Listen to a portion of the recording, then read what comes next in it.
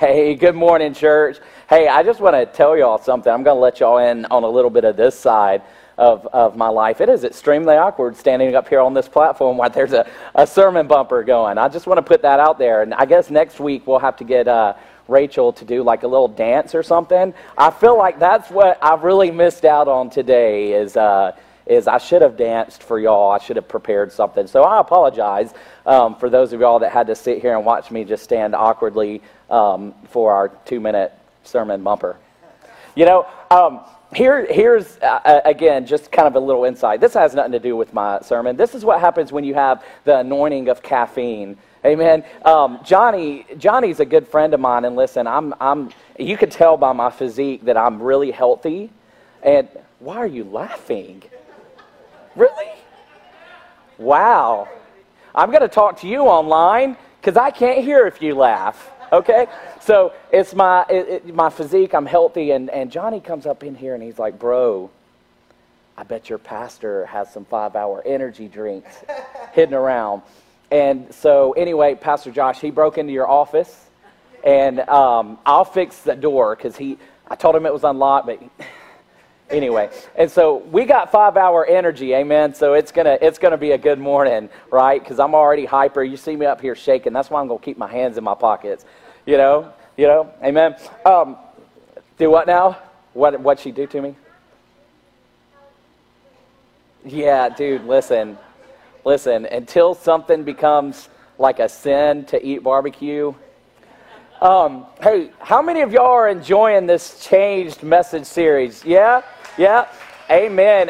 Man, I am so glad y'all clapped and said something, because wouldn't it have been awkward if I was like, how many of y'all enjoyed this series? And it was like, cricket. You know, I was telling Rachel, I'm like, I'm gonna open with that. And she's like, well, what if nobody claps? I'm like, I don't care. I didn't preach it. You know? It's this is my first message in this series. This isn't my shindig, right? Pastor Josh, we love you, man. I hope y'all are having a relaxing vacation. Listen, I even heard this morning that they got rid of their kids for a part of this vacation. And I'm just wondering how you get about that life. You know what I mean? So for those of y'all that don't know, I have 2 small kids, and you can see all the gray hairs. I'm only 22. You know what I mean? And so you can see what having kids does to you. Man, I've got a word for us today. It's going to be good. It's going to be great. We're going to have some fun this morning. If you would, go with me to Galatians chapter 6 and just kind of camp out there for a second. Before we get started, I got to ask y'all one more thing. Please pray for me. Pray for me. And this is for real. I need prayer. Pastor Johnny, you can fill me on this. My wife and my mom got together for Father's Day and my birthday. You know, they're right there together. I kind of think I got kind of, yeah, right? You know, it's kind of cheap because they don't have to buy me one and then another one. They just get to come together and buy me one present. And so, you know, whatever. I try not to get mad, but, you know, Jesus is still working in me. Anyway, they got together this week. They got together this year and they bought me a smoker, right? And I'm not talking about somebody who's been smoking for like 100 years. Pastor joke, right? She got me like this wood pellet smoker. It's got like a computer in it. It's got meat thermometers and probes and all this stuff. It's just beautiful. It brought a tear to my eyes as I was putting it together.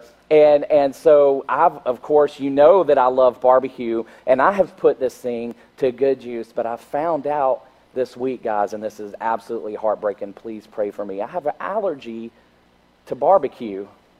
An allergy to barbecue, and here's how I know. Every time I eat barbecue, I just swell up. And it's not going away. And so I was telling Rachel, I'm like, it's not that I'm putting on all that weight I lost during quarantine, which is weird, right? We lost weight during quarantine. I don't know how many of y'all, what quarantine did to y'all, but we lost weight. But then as soon as I got this smoker, I just started making up for lost time. Amen? And so just listen, just pray for me. Pray for my cholesterol. Amen? Yeah, barbecue. All right, this guy's going off the rails. All right, Galatians chapter 6. We're gonna go there, and before we go there, I want to tell y'all that I've started making my kids repeat to me certain instructions that I tell them to do, right? If you have kids, you know why we do this, but I've started telling them to repeat back the instructions that I give, because I've started noticing that I'll tell them to go do something and they'll just kind of go off and do their own thing instead of doing the thing that I asked them to do. And so the other night I told Lila to go do something, right? And I don't remember exactly what it is, but I can tell you that it probably had something to do with putting your clothes on, right? I could just tell you that 90% of raising my beautiful 3-year-old daughter is telling her she cannot be naked, right? It's keeping her clothed. And I'm telling you, it is a struggle to keep that girl clothed. She will literally be like the humidity change, and she is naked, walk around the house naked. If she has to go to the bathroom, she's one of those people, it's like, I got to go to the bathroom, and it's like, you don't need all that. You don't need all that. Okay? Or if she spills like a little bit of Coke, she has this habit of coming up and she'll drink my Coke. And what? Was that a judgment? Hey, listen. So she'll come up and she'll take a drink of my Coke, but then she'll talk while she's drinking, and just a little drop would get right here, and she'll go, and I'm like, what happened? What happened? Okay, so it was probably something to do with putting your clothes on. Or this morning I told Judah, I said, Judah, take Lila to mommy and let mommy take her to do this. Well, instead of doing that, Judah locks Lila in a room and runs and gets Rachel, but then he forgets what he's supposed to tell Rachel. And I'm like, this is why I make you repeat stuff. Right? Because what they do is they kind of do their own thing. I'll say something to them, and they will do their own thing. And honestly, I started noticing that when they repeat the instructions back to me, they get it, right? They tend to grasp things better. That repetition helps them grasp things better. And honestly, I think it's safe to say we're probably all like that a little bit. I know I'm like that. Most people that I meet are like that. The more they say something, or the more that you tell them something, the better grasp that they will start to get on it. And see, that's the power of repetition, right? Repeating something reinforces it and clarifies what has been communicated. So if you're taking notes this morning, the title of my message is going to be called Sending in Reinforcements. Sending in Reinforcements. So that's what Paul is doing. Paul is the author of Galatians. We've been learning about Paul and kind of his life. And so today we're going to look at something that he told one of his churches. And the reason why I wanted to go here is because I think it was last year I did kind of a message series on the book of Galatians, and I always thought there was a little bit more that I could mine out of it. And so I had the opportunity to do this, and we're just going to put a nice little period on that. Amen? And so Paul, at the end of this book, he's bringing in the repetition. He's bringing in the reinforcements. He doesn't ask the Galatians to repeat back to him what he's written. What he does is he reinstates it. He reinforces key truths that he's been communicating throughout the book of Galatians. And here it is. We're all trusting something for salvation. Right? We're all trusting for something in salvation. And here's kind of two easy groups that we can put that in. Is one, it's what we can do to save ourselves, or it's what Christ has done for us. We're all trusting in something. And it's easy to know where you're at in this and who you're trusting, because here's the thing. What you trust in, you're going to boast in. What you trust in, you're going to boast in. Now, this is the main idea of today's message. So if you get these words and just kind of let them go through your spirit and let this season this message, I think we're going to get a lot out of it. And don't miss this. If you're that person who's constantly working to save yourself, right? They're trusting in the things that you can do, trusting in the things that is in your power, whether it be religious efforts or worldly pursuits or just kind of pick your poison. We are going to know about it, and the people around you are going to know about it because that's the thing that you're going to boast in. On the other hand, if you're that person that trusts what Christ has done for you, then everybody around you is going to know that too, right? They're going to know that the only thing you boast in is Him, His power, His presence, His power to deliver you from sin, to save you, and you're going to talk about what He's sacrificed and what He's done on your behalf. That is amazing.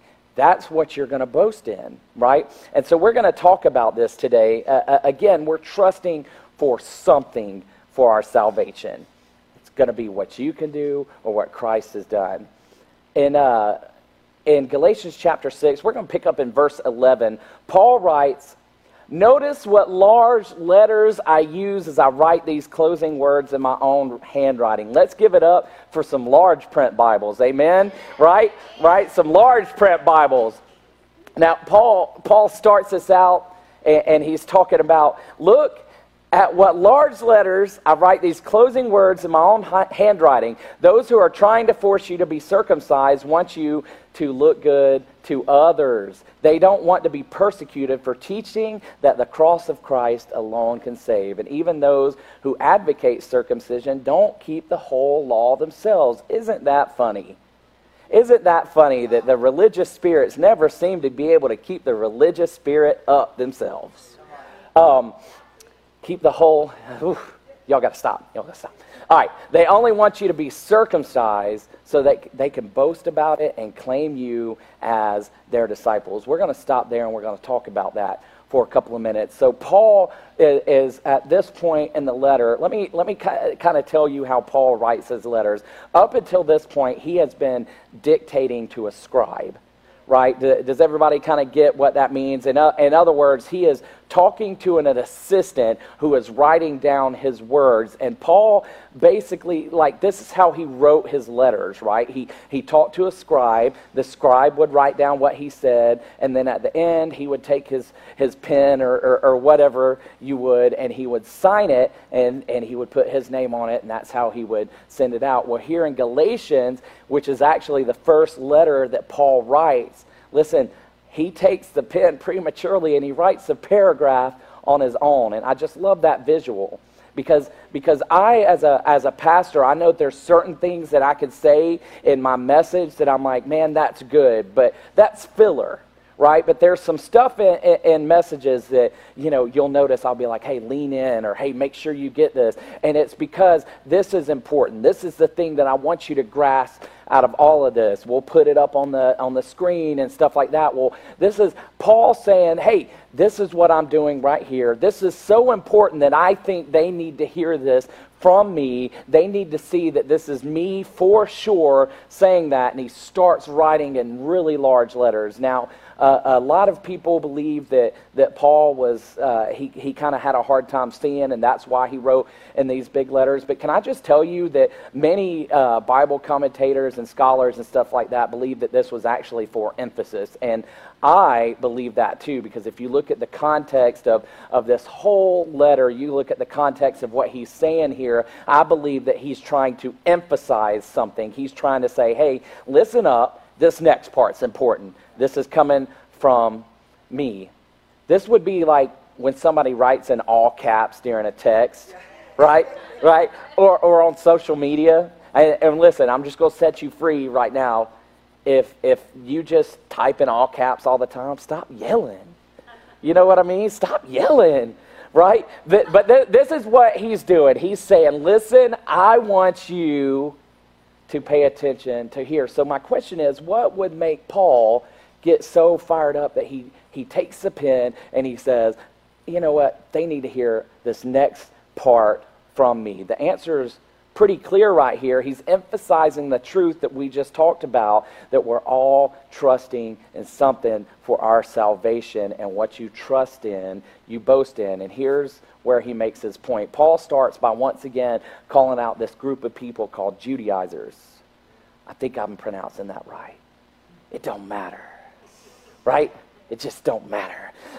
That's who he's referring to here in the text. Now, these are false teachers. These are people that's coming into the Galatian church, which, by the way, is a church that Paul started, right? So Paul definitely wants these people to not be in his church causing issues, right? And they were coming into these churches. They were preaching a false gospel. They were telling people that if you want to be saved, that you had to be circumcised. Now, if you're in this place and maybe you haven't been in church a long time, or maybe, whatever. If you don't know what circumcised is, listen, email Pastor Josh.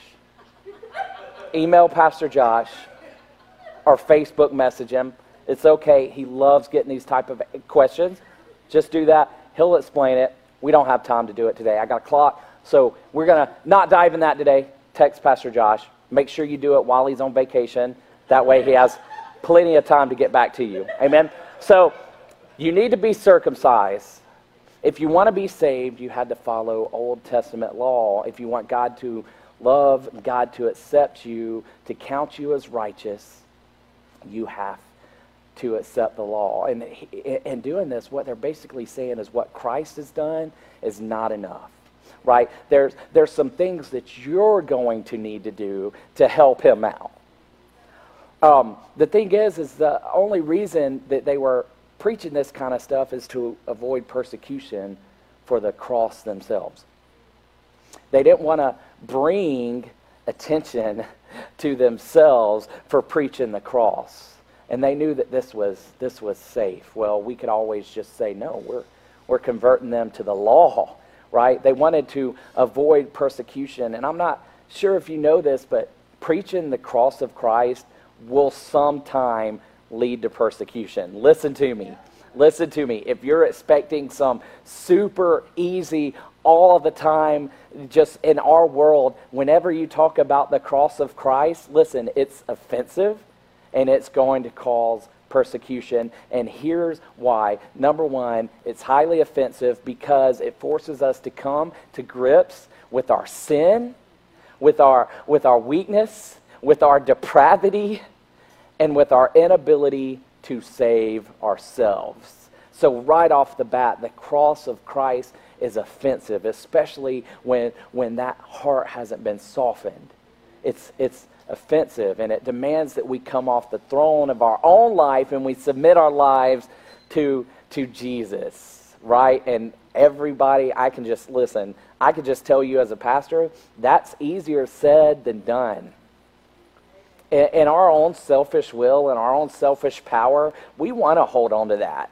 Because as long as we have control, listen, you may fail, you may do all this stuff, but there's something knowing that when you have control. But can I tell you that it's weird to say that you're more free when you give up control. And this isn't in my notes, this is for somebody. I just want to tell you, when you are in control of your own life, man, there's just some sort of thing that it just subconsciously gets in us, and it makes us crazy with chaos and lack of peace. But it's the hardest thing for us to give up, because as long as, if it's me that fails in my flesh, if it's me that fails in my power, then it's me. And I believe that so many of us are walking around scared to let go of that truth, because we're scared that he's going to let us down like we've let ourselves down. And can I just tell you, that's not the case. That's not the case. There is some freedom in coming off that throne of your life and giving it up, because then, listen, something messes up, you just look at God and just be like, that was you. That was you, homie. There's some peace in knowing that. There's some peace in not having control. Secondly, the cross of Christ is exclusive. Woo! That is a bad word in our culture today. Exclusive. Like, I wanted to look up the definition for exclusive, and Google was like, nah. No, we're trying to weed that word out. Amen? Exclusive. As Christians, we don't promote, or we don't believe what the world promotes. And listen to me here. When I say exclusive, I'm not saying that the cross of Christ is only for certain people, because the cross of Christ is for everybody. Listen, if you believe it's for you, you got to believe it's for everybody.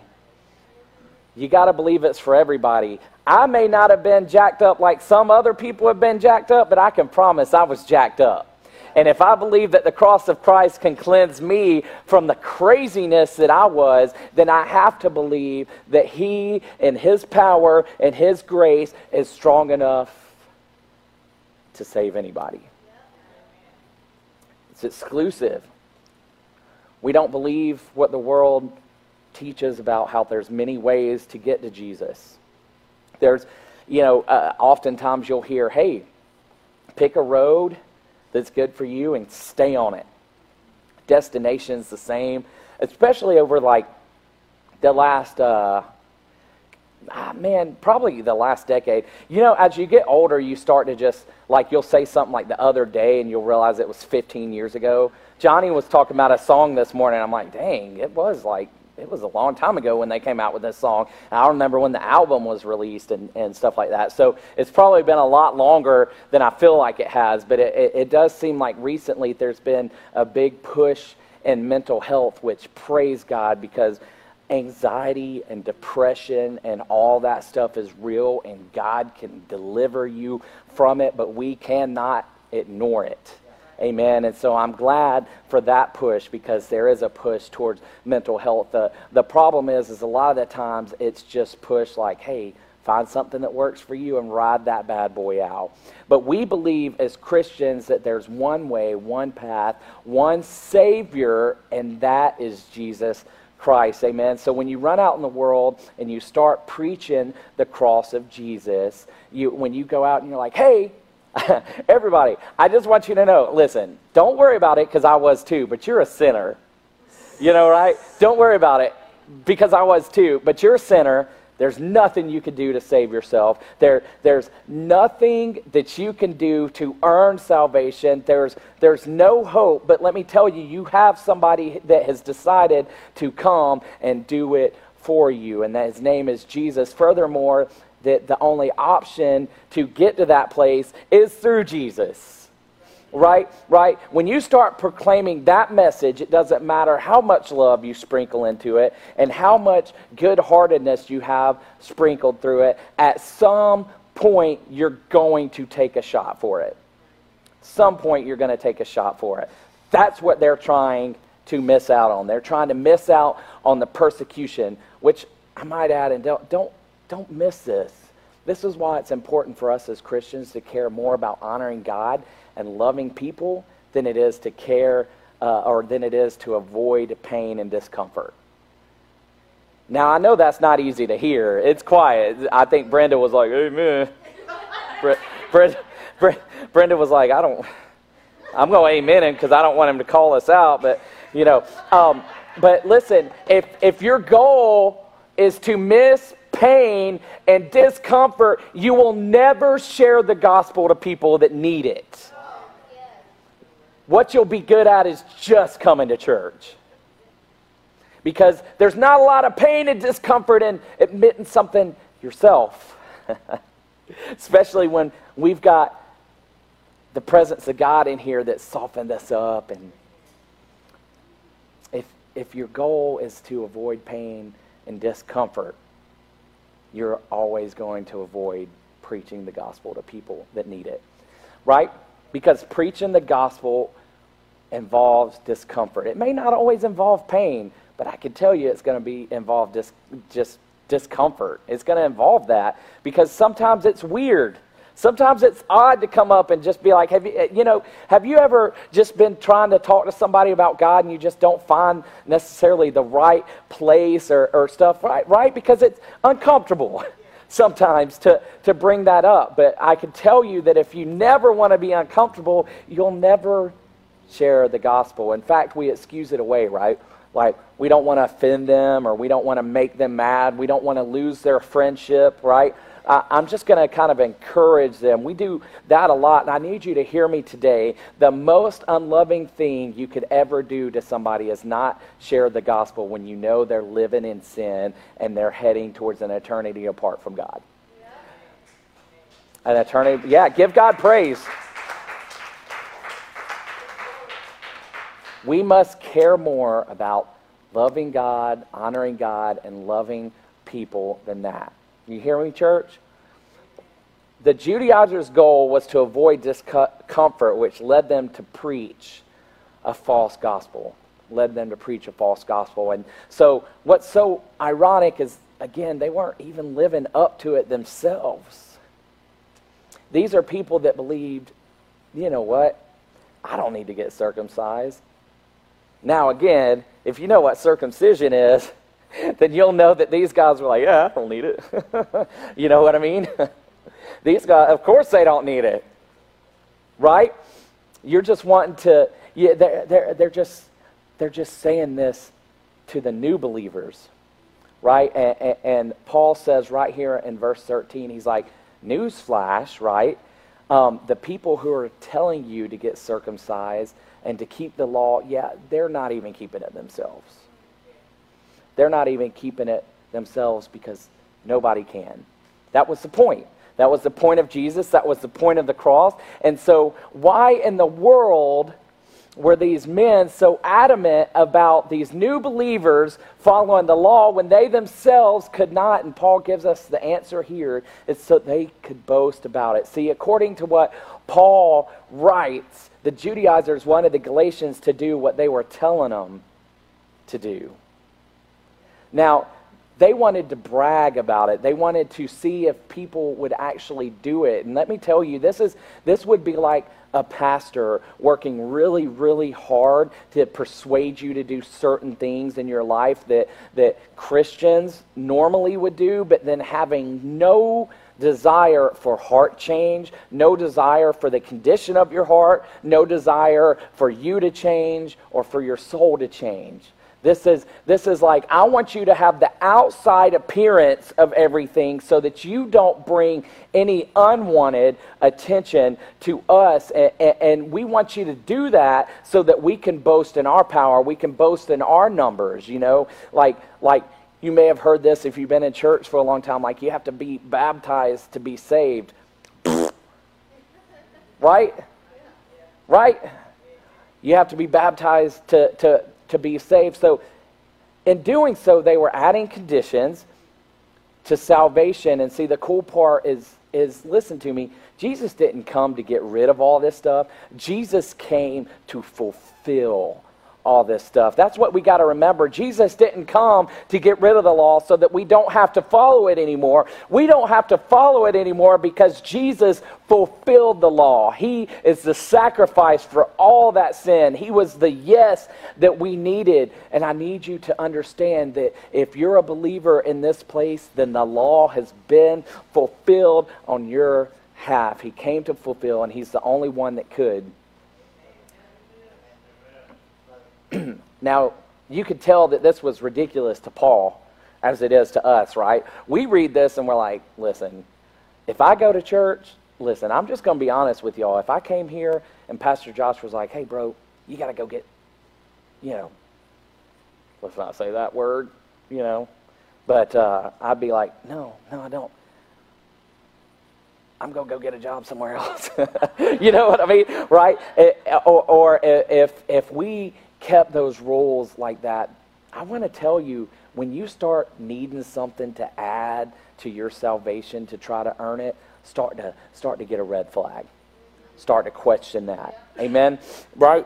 So it sounds ridiculous to Paul, it sounds ridiculous to us, but this is what these Judaizers were doing. And what's so sad and what's so unfortunate is we live in a world today that still does the same thing. Right? Maybe there's some of us today that we're running around and we're trying to earn our own salvation. We're trying to, through our own works, we're trying to add to it. We're trying to fill. Have you ever found yourself doing something to just try to feel deserving of God's love? I think that's where a lot of people are. They're not saying, hey, I need to do this because I was a sinner and God saved me. They're just saying, I need to be worthy of that sacrifice. And I can tell you today that Jesus has already said that you are worthy. Amen. And these people spend time boasting in it. They spend time boasting in what they do and what they're accomplishing, all for the outward appearance of impressing others, to gain a greater self-worth, a greater confidence of who they are.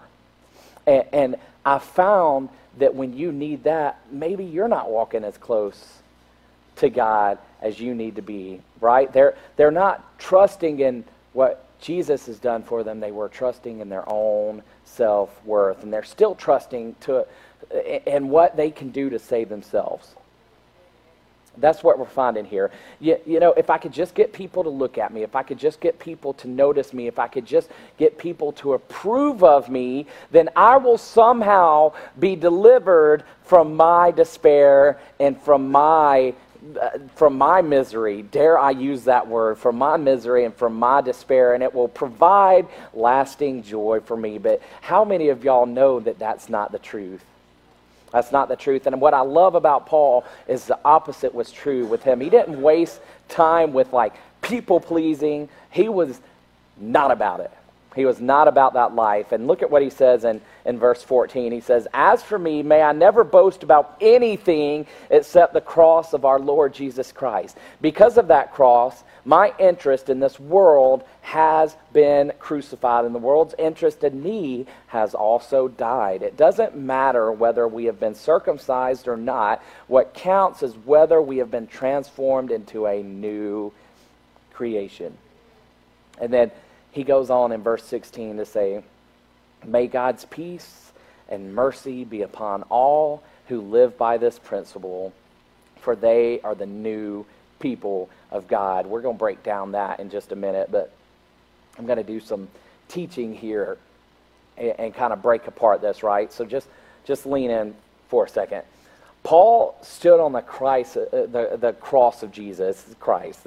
He stood on that. He stood on that alone. He stood on that principle. He knew what that sacrifice meant for him.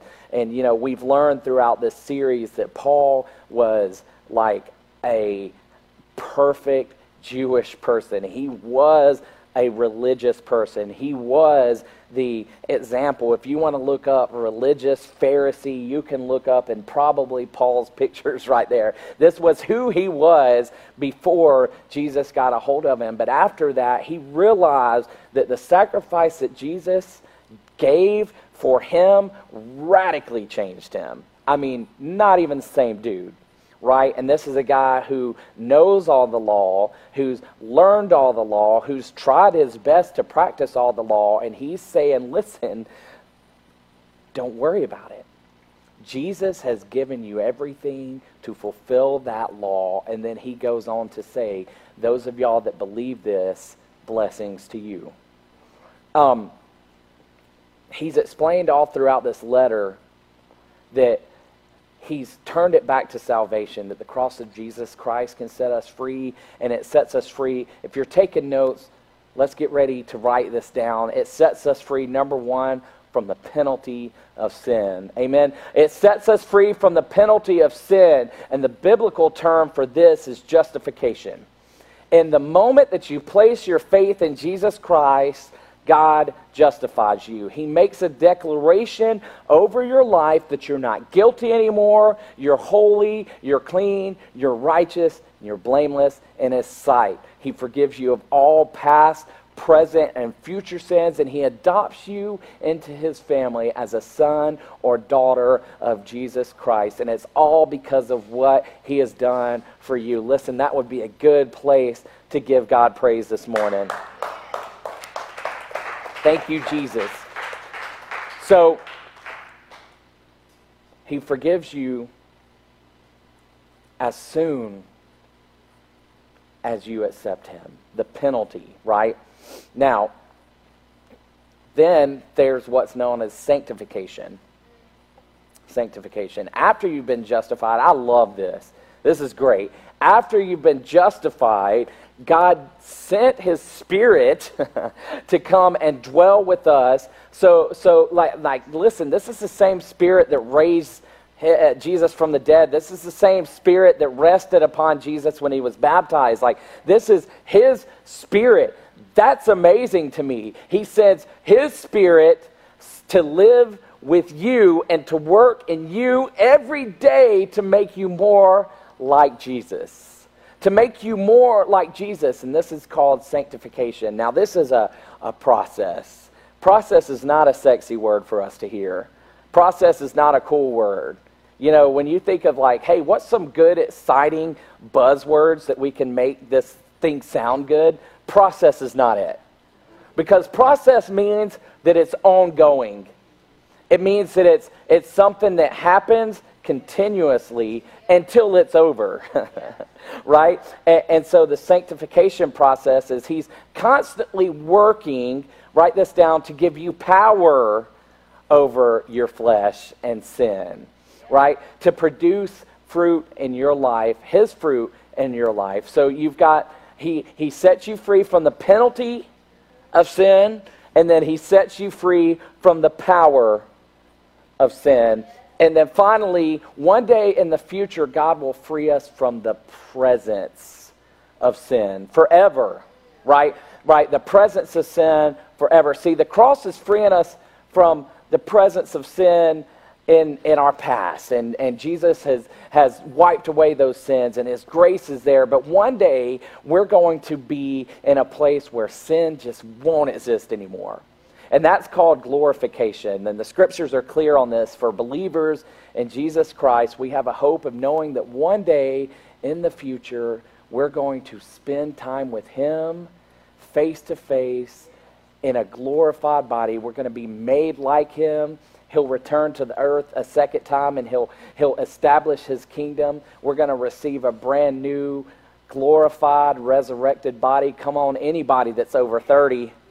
Yes. Listen, anybody that's not over 30, I remember before I hit that age. I'm over 30 now. I'm over 30 now, and I just remember thinking, I'm like, at 29, I'm like, there's no way all that crap's going to happen in like just that short a time. Dude, I'm telling you, it's like when you become 30, your body's like, hey, for your birthday, I'm going to give you bad knees. Right? Or I'm going to give you something that pops every time. How many of y'all have that one thing that just pops all the time? Right? The one thing. Rachel's one thing, I always get cracked up because it's her hip. And she'll just be walking. She'll be, what happened to you? I walked off the box. Everybody's online is like, the church over? Right? I walked out of the box. I'm sorry, guys. I'm sorry. But we all have that thing that pops, right? But we're going to have glorified, resurrected bodies, right? We're going to be able to have bodies that never suffers, never feels pain, never dies. Yeah, never gets sick.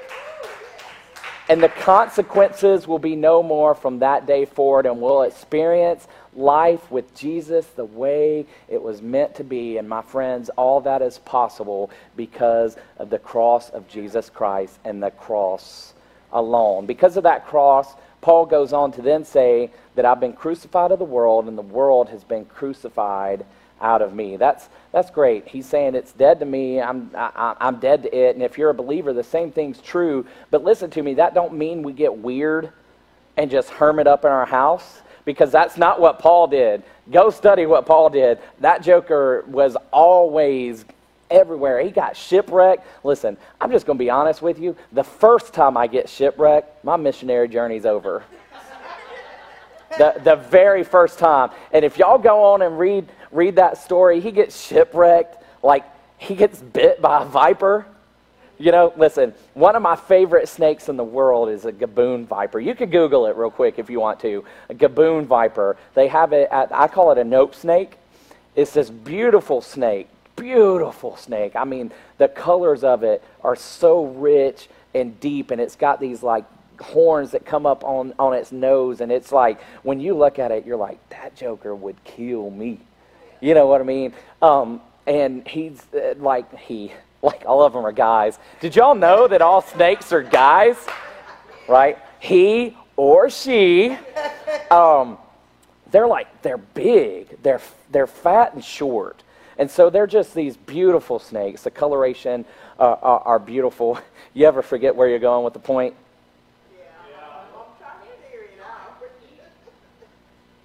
Just give me a second. No, I'm just kidding. Okay. I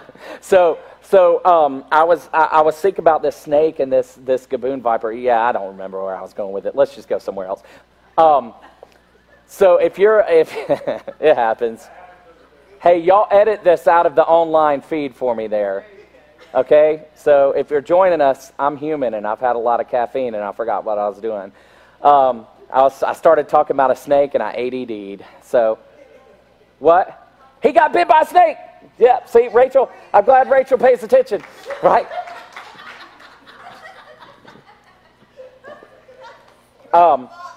Hey, y'all remember the thing that I got y'all, the slide that says like technical difficulties? If y'all could just throw that up for a minute and just mute it. No, so he got bit by a viper, and that's what I picture as this Gaboon viper biting, and I'm sitting there and I'm like, listen, if I ever get bit by a Gaboon viper, I'm not even going to try to go to the hospital. I'm just going to sit down and go like, go get me a barbecue sandwich and let me die. And Paul was just like, he shook it off and just goes in the fire. He might have even ate that joker later, you know what I mean? But I'm just telling y'all, I'm not a missionary after that. God's done called me home. I'm just going to tell y'all. That's where I was going. All right, let's kick all the rabbits off the stage, right? But the same thing is true for you. When you put your faith in Christ, you were making a decision to part ways with the world and their beliefs. And so let me tell you what some of this means practically. Practically, it means, number one, that we can no longer care what the world thinks of us because we're in Christ. Amen? We're in Christ, and now we have the approval. Yes, we have the approval and acceptance of God, and it has nothing to do with what we do or what we don't do. It has everything to do with what Christ has done for us. And that is good news for us. Now that means that you no longer need the praise and approval of people to have peace. Now I need us all to lean in right here because I don't know what it is, but sometimes Christians get this idea that, okay, when we gotta be dead to the world, we get to be jerks. And that's not what that means. That doesn't mean that you get to be rude, right? We all know those people. Can we just be honest? We all know those people. How many of y'all know those people that they bulldoze people and then they blame it on God? I actually had a situation that just happened yesterday, and I'm not going to talk about it today because it's somebody online. Okay. Y'all talk me into it. So I actually I was talking to somebody, ministering to them, and I actually had them tell me that it is unbiblical to pray because they said that it is selfish to pray because we are praying against the sovereign will of God on our selfish behalf. So listen. Sometimes that kind of stuff is that's going to happen. Those are the type of people that railroad people, and they blame it on God. And listen, we've all met these people, right? As long as God thinks well of me, and I can just tell you, it doesn't always quite work like that. As Christ followers, we have a responsibility to be loving, kind, gracious, and compassionate to all people. To all people, no matter who those people are, and here's why. Because we follow a Savior who was all those things. We follow a Savior who was compassionate, who was gracious, who was kind and loving. And all this means is that when people think poorly of you, as Christians, you can lay your head on your pillow and rest easy knowing that God thinks otherwise. And there's peace in that. Secondly, parting ways with the world means that as Christians, we don't need what the world has. We don't need the world to give us our identity because our identity is now in Christ. And because our joy and our contentment comes from Christ, we don't have to live chasing down all this other stuff in hopes of finding those things that a relationship with Jesus will fulfill. In fact, to do so is the very thing that Paul's warning about here. He's saying, don't trust in your own works, right? don't trust in the fact that you come to church, you serve, you give money, and you're making money in your business and all that stuff, those things are powerless to change you. Those things will not change what you feel in your heart. Those things will not make you content. Those things are powerless to make you a different person and powerless to set you free from your sin. No, what really matters is that you're becoming a new creation. And Paul talks about that, becoming a new creation, which is a supernatural task that only Jesus can perform in your life. And that's what makes Christianity so unique. So unique is because like the question to our faith is not what are we doing to get to God or who we view as God. It's the key question is how are you different because of Christ and because of God. See, if you know Christ today, your life should look different. If it doesn't look different, then I encourage you today to do some soul searching. Do some soul searching. If you're online and you're joining us today, we're talking about if your life doesn't look different, maybe it's time to start asking some questions. And hear me now, because if you belong to Him, you should look different. You should act different. And being different doesn't mean that you're perfect, right? That's not what we're called to be. I don't believe that God's so much worried in the perfection as He is worried about the heart behind it. The heart behind what we do with our faith. See, there's this broken part in us called flesh that we're still being delivered from. It is a process, and in that process, we'll receive power to defeat the flesh, but we don't always do it. Right? And so, listen, this flesh still draws us towards sin. It still calls us away from God from time to time, and we're going to struggle, and at times we may blow it, right? But there's something that you should know, that if you know Jesus, you should look different. Your life should be marked because He's given you new thoughts, new desires, new affections, new loves, new motivations, right? And let's move on to verse 6. He causes you to love God and love people in ways you didn't know you could. Have you ever been there? Like where you're just like, man, I didn't know. I remember when I first met my son, I was like, I didn't know that I could love this little slimy alien so much. No, on a serious note, my son and my daughter were absolutely drop dead, just beautiful. And I know I'm probably partial, but they were just beautiful. And I remember my heart just wanted to explode when they were born. But that's what I kind of think of loving people in ways that you didn't know that you could. And in verse 16, Paul says, may God's peace and mercy be upon all who live by this principle.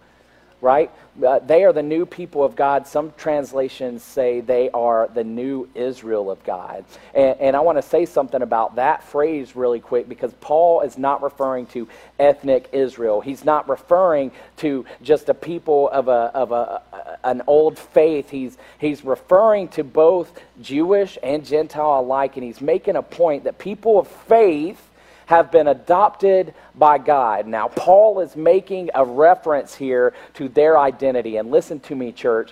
Paul is saying peace and mercy to those people.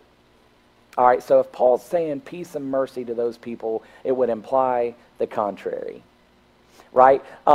Those people that are trying to save themselves, that's trying to earn their salvation through worldly pursuits, through religion, through whatever that is, then the opposite is going to be the case. Have you ever found your life characterized by like chaos and worry? You know, there's a lack of peace. There's a lack of joy. And so what Paul's saying is if you're that person, you're going to miss out on these things, and over time you'll experience the consequence of your sin, and you'll start to feel that distance between you and God. And I would say to you today that if you're that person that's lacking peace, that's lacking joy, that's lacking that in your life, who is struggling through life right now, who is fighting, and you feel like you're fighting all the time, I believe that He is drawing you to Him today. I believe that He's speaking to you and He's saying, listen, you can't do this on your own. It's time to let go. It's time to surrender. And as I close today, Johnny, if you'll come on up and start to play. I love the fact that Johnny's here because Johnny can play keyboard, you know. I sit back there and I tinkle with the keys, and I look really good at it, you know. I'm like, but Johnny, he knows how to play the keys. He's going to play me off real quick. I want to take you back to the text one last time, and I want to show you how Paul ends this letter. He says, "From now on, don't let anyone trouble me with these things, for I bear on my body the scars that now show I belong to Jesus." Here in that verse 17, Paul talks about these marks on his body. In the Greek, that word mark is actually the word stigma. It's where we get our English word for stigma. It's also where we get our English word for stigmata. And that word right there is used to show someone who has been given a mark. This isn't like a situation where it's saying this mark is something to be ashamed of. Listen, actually, stigma goes on a little bit deeper, and it talks about the marks that slaves were given by their owners. And listen to me. Paul is saying that through Jesus, these scars have now become something that I don't have to be ashamed of, that I don't have to be held back from, that instead they mark me and they show others that I have been marked by Jesus. And isn't it just like Jesus to take something that the world would look at and go, oh, you know, I was thinking about people who self-harm. Maybe you know someone that's done that. Maybe you yourself have done it. Maybe you watch it online, or maybe you'll listen to the podcast and maybe you self-harmed, and those scars have become something that have held you back. And I want to tell you today that those scars can be something that marks you for something greater. Those scars can be something that says, hey, this is where I've been, but now I can stand proud knowing that I'm marked for Jesus. Now, the marks here that Paul's talking about, most Bible commentators believe that it came from his own persecutions. Now, Paul was beaten, he was whipped, he was stoned. Some of us online are like, me too. Sorry, pastor joke, weed joke. Nobody got it because y'all are all holier than me. He's been shipwrecked. So these scars were likely something left by persecution. And here's what I want us to take from that is, you may have physical scars, and Jesus can use that to show that he's delivered you from something. But you know what? All the scars that we wear aren't always physical. They're not always physical. And Jesus can turn that around too. Jesus is our healer. I thought it was so perfect during worship when Johnny was just talking about our healing and our healing and our healing. Because this is the kind of people that needed to hear that. The people that wear these scars and they haven't became a positive part of their identity yet. I believe, listen, I'm way off my notes. I believe this is for somebody today. You have those scars, and I want to tell you that Jesus can redeem those scars. And for those of y'all that may not have the physical scars, you've been marked by God, and something should look different on you because you've been marked by the fruit of the Spirit. You've been marked by love. You've been marked by joy, peace. You've been marked by patience. Come on, kindness, goodness, gentleness, faithfulness, and listen, and self-control. Come on now. Those are all marks of Jesus that the Holy Spirit puts on the lives of believers as we walk in intimacy with Him each day. And those marks start to take over the scars. They start to replace the pain with peace, and they start to replace the fear with joy, and they start to replace the longing with contentment. And I want to ask you today as we're closing, are those marks on you? Are those marks in your life? Can you show that you've been marked by God, that nobody can question your relationship with God because of the clear marks on me? If you can't just say yes to that, I got good news for you today. God has grace for you. And I love how Paul ends his letter in verse 18. He says, "Dear brothers and sisters, may the grace of our Lord Jesus Christ be with you, with your spirit. Amen." And he ends it. Okay? Though they were going off the rails theologically, they were believing a false gospel. Even though they had drifted from their Savior, they thought that they were doing everything that they could do to save themselves.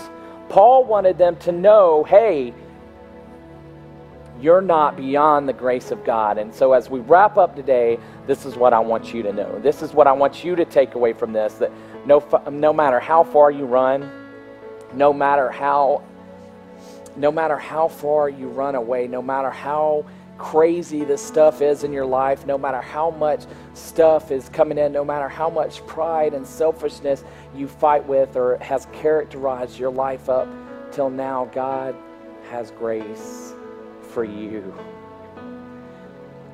And His desire today is to remind you of that. I believe that there's someone here that's watching. Maybe you're in here. Maybe you'll hear it later. I believe that there's someone that needs to receive the grace today. And you know it. That's the cool thing. You know it. Because if you look at what you're boasting about, you could tell what you need. You could tell what you believe. You could tell what you trust. And so what I want to do right now is I want to help you with that. I want everyone in this place, just bow your head and close your eyes. This is just a moment between you and God. The cameras aren't checking you out. The leaders aren't walking around making sure everybody's eyes are closed. Just a private moment between you and God. And I just feel really impressed to speak to those believers that have drifted and trying to take hold of all the things that the world offers, or all the things that Jesus has already done for you. And if that's you, again, you know it in this place. I believe that God's been speaking to you in this place. I believe that God's been telling you, hey, listen to this part. Listen to this part. When I asked the question, are you marked? You couldn't say yes for sure. And so if that's you, you're a believer, but man, you just really hear what Paul's trying to say, and you know that God's grace is for you today. Will you just raise your hand and look up at me? As soon as I see that hand, thank you. I see that hand, thank you. As soon as you look up, you can look back down. A couple more seconds. If you're joining us online, listen, you can respond to this too. You're part of this family. You're part of this house. You can respond to this too. So if you're at home and you're feeling this same way, just respond to this moment. Now, what I want you guys to do that looked up at me and that may be online with us, listen, I just want you to start to pray. We don't have to do like any magic trick or anything. I just want you to start to pray and ask God, because listen, you know what you need. You know that area. God's already put His finger on that area. I believe that God's already speaking to you about that area. And this is the good part about that. We can freely go to Him and talk to Him about it. So I just want you to pray I just want you to start to ask God to pour His grace over you today, to start to mark you. And that's what I want you to do for the rest of this time. Just pray. Just declare the things that you need to declare. Just accept the things that you need to accept. And then there's a second group of people that I always want to give an opportunity to. Listen, as far as I'm concerned, this is why we have church,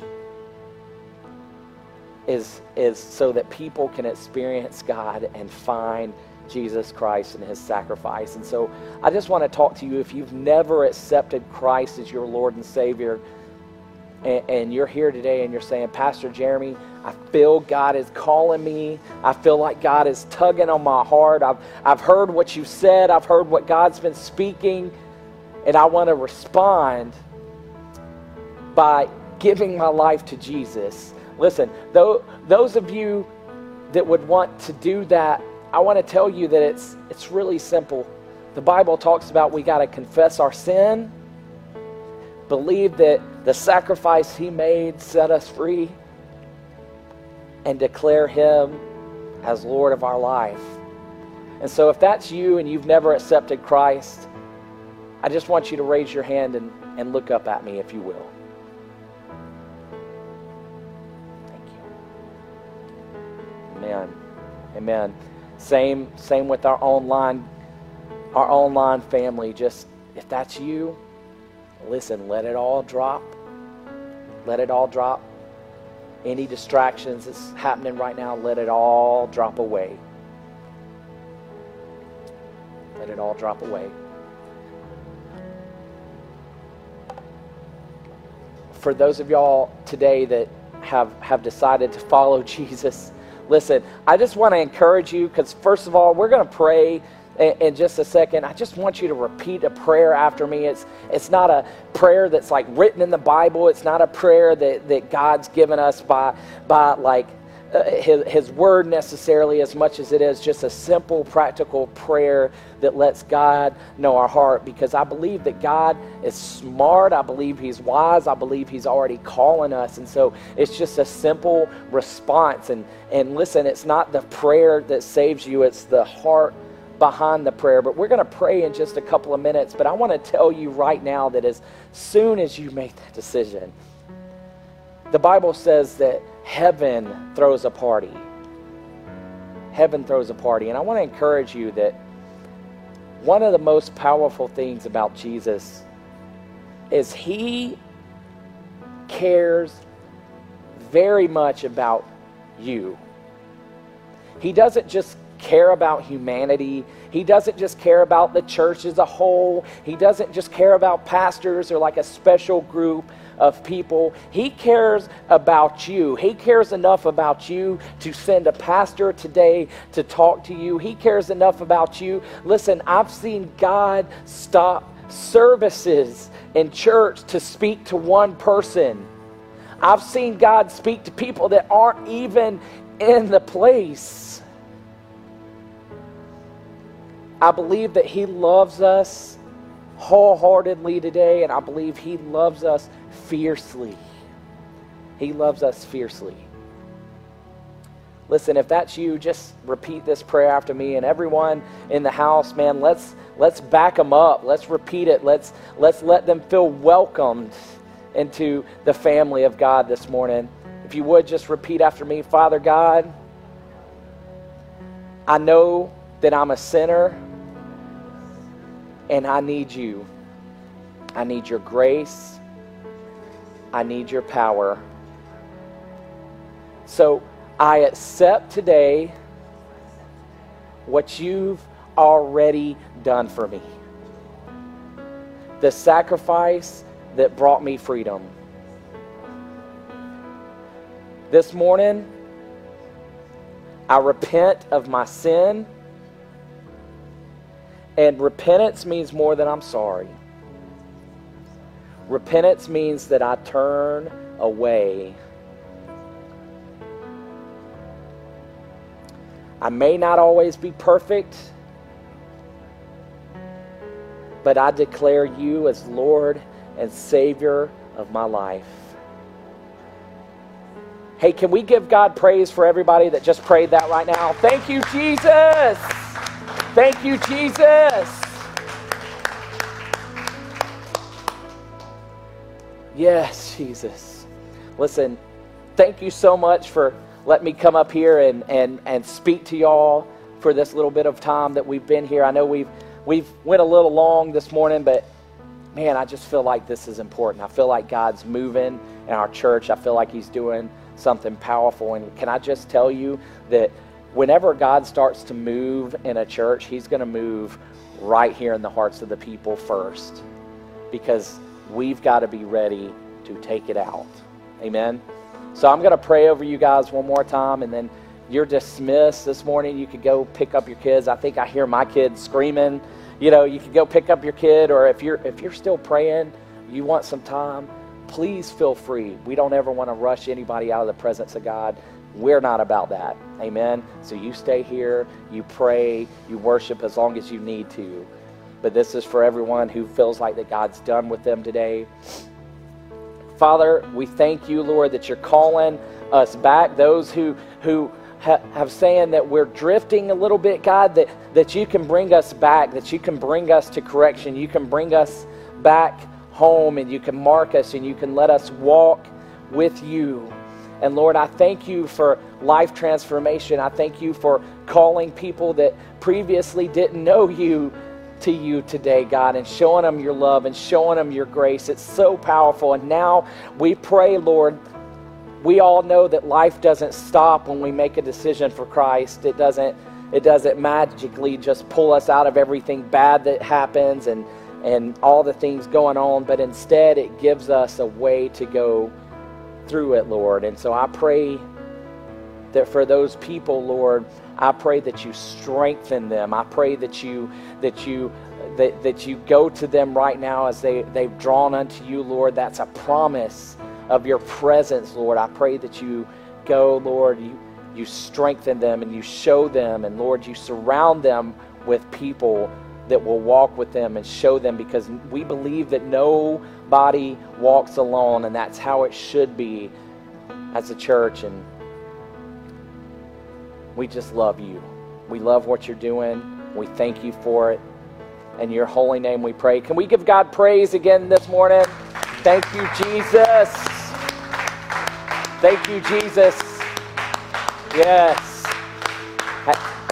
Hey, listen, if you're joining us online and you made a decision today, just feel free to shoot us a message. It can be private. We just want to know, because again, we believe that nobody walks alone. I love you guys. You guys have a great week.